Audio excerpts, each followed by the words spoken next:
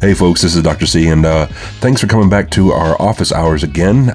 Just like last week, at least I hope last week, I assume we're releasing them in sequential order. That's usually what we do.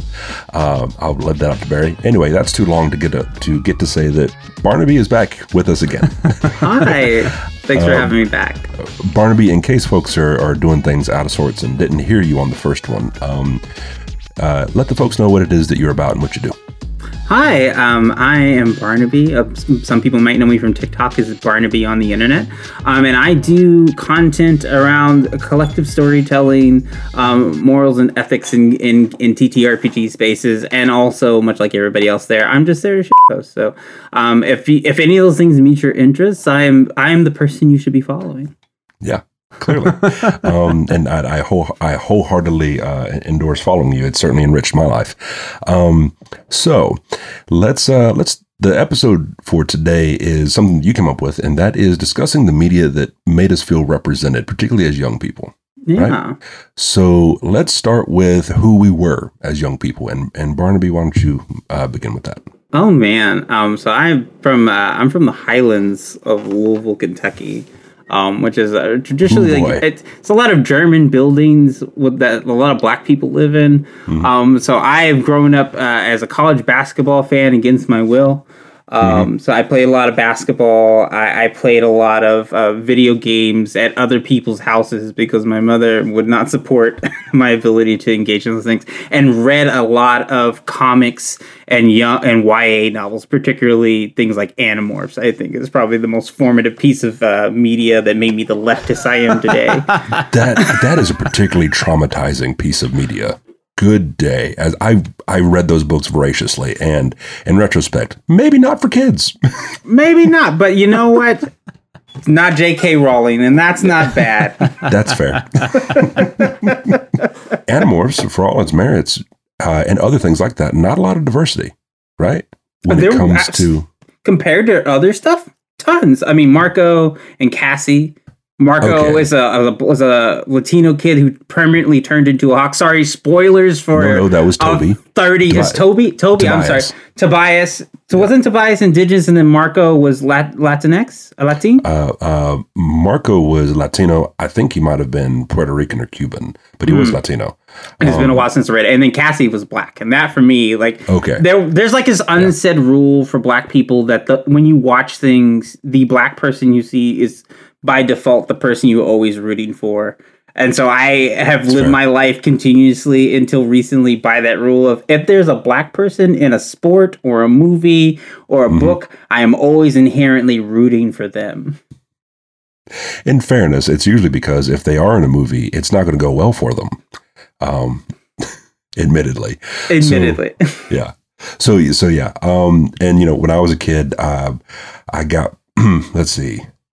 I grew up with the usual Power Rangers kind of stuff. I was in the first generation of Mexican Americans born in my small town because there were no Mexicans prior to them being literally trucked in from the border to work in a chicken processing plant, and all the romance that goes along with that. So, but then I moved to North Virginia when I was a kid, when I was probably 8-9 years old, and I was, went from a community of like Mexican immigrants and other white Southerners to just like bougie white Southerners in North Virginia was a wild transition for me. So I started to seek refuge in like pop media in a way that I had not before. And I've talked about this before, but like my grandfather, I credit with starting my love of comics because at like the age of 10, he handed me a stack of comic books that no 10-year-old should have had access to. It was things like Alien versus Predator, Reign of the Supermen, which is right after Superman dies, and you have all these imposters, Turok, Dinosaur Hunter, which, a formative thing for my youth, and all these other things. And I remember X-Men Evolution being like a big deal for me, being sort of where I started to see representation in the form of like Spike, right, who was an African-American character, and Nightcrawler, who is my absolute favorite, who was... a person who did not appear to be white, but was trying to fit into white society. And man, if that wasn't me for a long time. So what was, when you think about, media that formed a formative role in your life, what is something that has sort of stuck with you? Like I said, Animorphs, I think, is the first thing that, like, one, because, like, in the book, Cassie deals with a lot of really adult things, and also is just, like, for lack of a better word, like, this non-traditional, she's a horse girl. We all know one, but she's a horse girl, and, like, she goes through this entire war, and through that, is so adamant about holding on to her morals and values despite like the repercussions besides those. And for me, like there was something very endearing about that, of like going through a whole war that destroyed everybody else's morals, that everybody compromised, those things, and that Cassie wasn't the only one to not do that. Very informative for me, but also Static Shock. Anything Dwayne McDuffie touched in the 90s was like, yes, perfect representation. But yeah, so it was a lot of Static Shock, a lot of surprisingly Spawn. My dad would buy HBO for a week. He'd get that free trial every time he'd have to re-up a satellite, and we would just binge watch Spawn, the animated series. I had no business watching Spawn. But my dad told me he was black, and I was like, that's good enough, because that's all it took back then, right? They didn't have to actually have any character growth. It's just like, they're black. Sold. But I think Cassie from Animorphs is probably like, has continued to like define me as a person, is like my first time seeing like a black person in a piece of media that wasn't like a gangster or wasn't engaged in hyper violence, or like it was engaged in hyper violence but was adamantly against it, and like was this fully fleshed out character that did things that I did, that wasn't just like a caricature, right? I didn't have the words for it then as a kid, but like as an adult I have the language for it, and she was a whole character. Yeah. Well, and what's interesting about that is when you think about the violence, there was a very violent character in the Animorphs, and that was Rachel, the middle-class white American girl. And in retrospect, I kind of wonder if they were going for something there. Like that was supposed to be some sort of comment on things, especially in the recent era of video recording white women trying to enact violence or have it leveraged and that kind of thing. I, too, understand that reference. So yeah, was Cassie in the TV show? I don't know, because I was so adamant about not watching the TV show. Really? Yes. As a child, I was already privy to anything that is turned in from another source of media, usually is a bad time. I was tricked as a child into believing that Super Mario Brothers was going to be worth seeing, and I have carried that trauma through the rest of my life. That's fair. Listen, if Hollywood's in the business of rebooting things and they want to reboot that, all I ask is that John Leguizamo still be involved in some capacity. They are. Did you not know that? Chris Pratt's going to play Mario, and I remember hearing that, and then I blacked out. Yeah. They're remaking it. So. It's going to be like Minions, I think. They're the same. But it's going to be animated, though, isn't it? Yeah, it's going to be like a 3D animated. Okay. All right. So we're not quite to the live action stage yet, but I'm sure that's in the works somewhere. I mean, Sonic seems to have done well, right? Yeah. And Street Fighter. Street Fighter is the only good video game movie to me, because like as a kid, my dad was a big movie buff, and he explained to me all the stuff that was going on with Raul Julia, right? Yeah. Underrated human being. That he like was going through so much pain when that movie came out. But just as a kid, I was like, I love Street Fighter, and it was very campy and goofy. And like when you're like 12, it was during that era where they were making a bunch of like kung fu movies, but like white kids were learning. Ninjas. So like Three Ninjas. Surf Ninjas is classic. Surf Ninjas. Peak Schneider. Peak Rob Schneider. Peak 90s. Mortal Kombat was very popular at the time, right? Because it spawned at least one sequel, and Street Fighter did. It was cult hit enough to sponsor to do a unofficial sequel, right? The Legend of Chun-Li, that glorious masterpiece of Asian representation. Good day. But this is the thing, is like as kids, we did have to, because you and I are the three of us are roughly the same age. Yeah, 34. 30-ishes? 30, yeah. I'm 34 in a couple weeks. So you did have to kind of go out of your way sometimes to find not even good representation, just something. To anybody. Right? I mean, we all main Balrog for no reason. He's a terrible fighter. Hate him. But we still mained him. Or was it not M. Bison? It is Balrog, right? The black boxer in Street Fighter. You mean Dhalsim? Dhalsim? No, Dhalsim's the Indian dude whose arm stretched super far. Yeah, I thought he was North African, wasn't he? I thought he was supposed to be Indian. Listen, these terrible representations in fighting games, we could talk for days about them. No, Balrog. Yeah. No, that was the boxer. Dhalsim was like an East Asian, North African, some combination of those things. And even as as a kid, like this seems wrong, but there's not many other options. Yeah. So yeah, and I know that when I was a kid, like the X-Men was it for me. So like I mentioned Nightcrawler earlier, right? And trying to believe in a positive, version of humanity and wanting to blend in, but looking very stigmatizing. But also like Gambit. Gambit was the Southern man that I wanted to be as a kid, especially because he could talk to girls. And as an adult, I realize now Gambit was working through a lot of stuff and had some things. I had that about. I don't know if you've seen the TikTok I made a while ago where they're like, who's your problematic white man? And mine's a Scott Summers. I will die on a hill for Scott Summers every day. And anybody who's listening to it, you can find me on TikTok and we can fight about it there. Barnaby, we were almost friends. Listen, I have, as someone who does social justice work and bought into a dream only for it to not be at all what I was promised, I sympathize heavily with Scott Summers and his anger. Listen, I will tell you, my perspective on Scott has evolved over time. I still think he's terrible. I just realized he was a tool in all senses of the word, but Professor X was the mechanic. Yeah. But yeah. So no, I get that. And like I said, we all like and actually that gets us to another talking point, and that is that what do we do with these pieces of media that meant something to us as young people, or may even still mean something to us that we understand in retrospect, not great, sort of problematic or perpetuating unfortunate ideas about our own groups or other groups for that matter.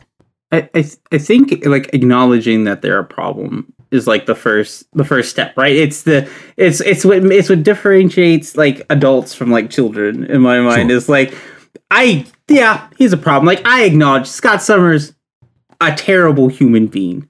100%. Everything he's done to Jean Grey, every unfortunate woman in the Marvel universe who has been with that man, he is consistently a problem. He has lots of flawed things. And like I think acknowledging it like as part of like growing up, it's like, oh, at the time this character meant a lot to me. And there's several characters that are like that. I mean, Spawn, I really liked the Police Academy movies as a kid.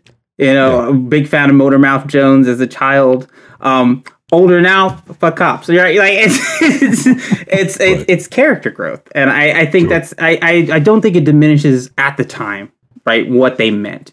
I think a lot of people, as they get older, will be like, "Oh, well, I always knew they were awful." Like, no, it's okay that like at the time, that's what you had. That's what representation looked like. That was what helped get you through XYZ times, right? Yeah. I think especially like within the Black community, that's why so many people ride hard for Goku, right? Like it's a meme at this point about how people ride hard for Goku. Is because like for a lot of us, Goku was what we wanted to aspire to, right? Like he is, for a lot of people, their first interactions with anime was seeing somebody who wasn't white, do all kinds of things. And yes, there's problematic things within Dragon Ball Z, Mr. Popo, and there's a whole conversation. Yeah, there's a whole conversation around that. But it doesn't diminish like what it meant for Black culture. It doesn't diminish what it meant for like Black people, right? You can be like, yeah, this piece of media is problematic, and I can acknowledge that. And when people bring it up, I can say like, yeah, you're right. It does have its problems, but that doesn't diminish what it meant to me at the time in my life when I needed it. That's a really good point. Actually, segues into something that Barry, you've talked to me about, and that is you've been spitballing an idea for a project because Barry's a documentarian on young black folk who like anime, even though they're not very well represented in that media, right? Yeah. Mm-hmm. I've been conscripted, I guess, or recruited, a co-collaborator of mine, Ebony Johnson. She's heading up this project about Black anime fandom, and part of our pre-production research is all hinged around this question of like where does this fandom see itself? Obviously, understanding that there's multiple perspectives in this, but where do people see themselves in this genre that historically and predominantly does not represent them on screen very often, if at all? But I guess for you, I mean, where do you find along the theme of what we're talking about today. I mean, Barnaby, where do you find yourself in media where sometimes maybe you don't find or see yourself in the characters directly? I think for me, it's lived experience. Like there's some things that like maybe aren't exactly like the Black experience, and like I have the benefit of I am the child of an immigrant. My mother is Punjabi. She's from northern India. My father is ex-military. And so I have a unique worldview that like sometimes it isn't reflected in the ways that I need to be reflected. And so like there is some solidarity, I think, and particularly the animes that I consume are a lot of like they're not like shonen or shoujo, which are shonen are ones geared towards like the male gaze, and shoujo are like female gaze, but are mostly like slice of life stuff. It's usually people who have like a job or a passion, and like they make an entire anime highlight it. That's stuff like Yuri on Ice, which highlights ice skating, You Misha Pedal, which highlights like bike riding. There's one called Protect as a Zukin. I'm sure I'm butchering that name, but it's about the process of animation, and it's made by somebody who clearly loves and enjoys the entire process of making animation. And I just love interacting with anime or pieces of media in general that like have that cross section of I am a very passionate person, and watching people be passionate about stuff. There's several food documentaries that like illustrate that I really resonate with, and they have nothing to do with my lived experience or have to do with like my skin color or anything, but my lived experience is coming from people who are very passionate about the things that they do and put, for lack of a better, put our whole ussy into everything that we make and do. And there's something very satisfying and like some solidarity in like seeing somebody make something and talk about passionately the thing that they're doing. Yeah. Barnaby, I think you hit on something really important there, and that is that when we talk about representation, we often think about it in terms of phenotypical aesthetic, right? The way that we look, the way that we maybe identify, whether that's in terms of gender or maybe our lived experiences of economic background or racial identities and that kind of thing. And certainly those are relevant points of intersection with media and looking for representation. But it's also a matter of cultural values. It's also a matter of interests and passions and hobbies and things that make us feel included and make us feel like we are visibly represented or seen. One that comes to mind as you were talking about this was, so I grew up on the usual, I guess what you'd call like the weeb starter pack of like the Toonami starter. Yeah, basically, right. It was Dragon Ball Z, Gundam Wing. What was it wasn't Gundam Wing, but it was something else in that same sort of vein of like giant animal robots. Zoids. Yeah, that kind of thing. Or Voltron or any of that stuff. Or the other ones that come to mind are like, I didn't get into Inuyasha, although I had a lot of friends who were. I've woken up to Inuyasha, the end of Inuyasha for most of my college career. Yu Yu Hakusho was a big one for me. And, stuff like that. But like Full Metal Alchemist was one that really resonated with me. Brotherhood or Brotherhood. I've only seen Brotherhood. A man of taste. I had some friends who were like, well, there's two versions and you should only watch this one. So that's the only one I've seen. And I enjoy it. But what gets to me about that is, for anyone who's not familiar, the basic premise of being, a pseudo magical fantasy world where there's a science to the kind of magic they use, but it centers around two brothers, right? Who are deeply traumatized and have only each other. Their mother is dead and they tried to resurrect her. It didn't work. There is what they refer to as the law of equivalent exchange, where you have to sacrifice something to get something back. In the process, it ends up costing the younger brother his body, so that his soul then becomes attached to a piece of armor, so that he's basically like a automaton of a sort. But the basic idea of the interdependence that the brothers have on each other, of not just a family relationship, but one of survival, was very much resonant with me. The other thing was, I'm always a sucker for anything that has dad issues in it. My mom and my birth father separated when I was too young to remember. So like any of that kind of stuff, I always, I appreciate as being emotionally resonant. But the other thing is this idea of having to give up something to get something. right? Because I feel like that's a common theme in a lot of our science fiction and our fantasy, but the idea of, no, there is a one-to-one. And as a dad, I absolutely appreciate that. As someone who has to balance, I can keep working so I can try to catch up on what I'm already behind on, or I can spend time reading with my kid. And the answer is always, unless there is a career-threatening situation, read with my kid. And that idea of everything has a cost to it, at the time when I was young, was resonant, and certainly now even more as an adult. And it's almost enough for me to get past that horrifying episode with the dog Chimera. God almighty. That show. In this conversation we've been talking about a lot of like animated stuff. We've been talking about like cartoons. We've talked about anime, literature. Is there any like live action things or any like live action movies that maybe really resonated with you? Or is there an actor or an actress or somebody who is of our persuasion that really resonated with you or like made you feel seen anytime they did stuff? Diego Luna in Rogue One. And it's because it was a version of Latinidad that I don't often encounter. I've talked about this with a friend of mine on the podcast before, Mr. Anthony Ramirez. Our experiences with Latinidad as Mexican Americans is very different from the one that's often packaged and sold to us by mass media, particularly Hollywood, right? We don't have a point of reference necessarily for like the Cholo life or for, the inner city, crime or any of that kind of stuff. Certainly in my experience, a lot of it's been cowboys. My dad's a cowboy. My uncles are all cowboys in the most legitimate sense of the word. And seeing Diego Luna play what was effectively a space cowboy was really resonant with me, especially because he used his actual Mexican accent for that. That was pretty meaningful.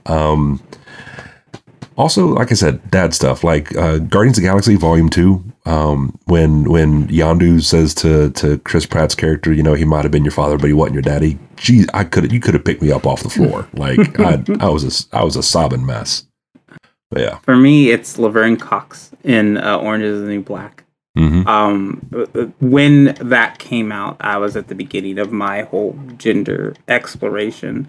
And so for me, it was a double whammy of representation of like, There's the episode where like because all the prisoners get like the background episode, right? We get to see like how they got in jail, and they do one for Laverne's character, and a lot of the things like I seen throughout that and like seen like really resonated with me. And it's my first time seeing Laverne, and also it's my first time seeing like a black trans person like on the screen, right? I come from the rural part of Kentucky, in the Bible Belt. I had no knowledge or anything of any of these things. Definitely like a feeling of resonance of like, there's this thing that I don't understand that quote unquote is wrong with me, or like there's something different about me, but I don't have the language for it. And then like that moment, having the language for like, that's me.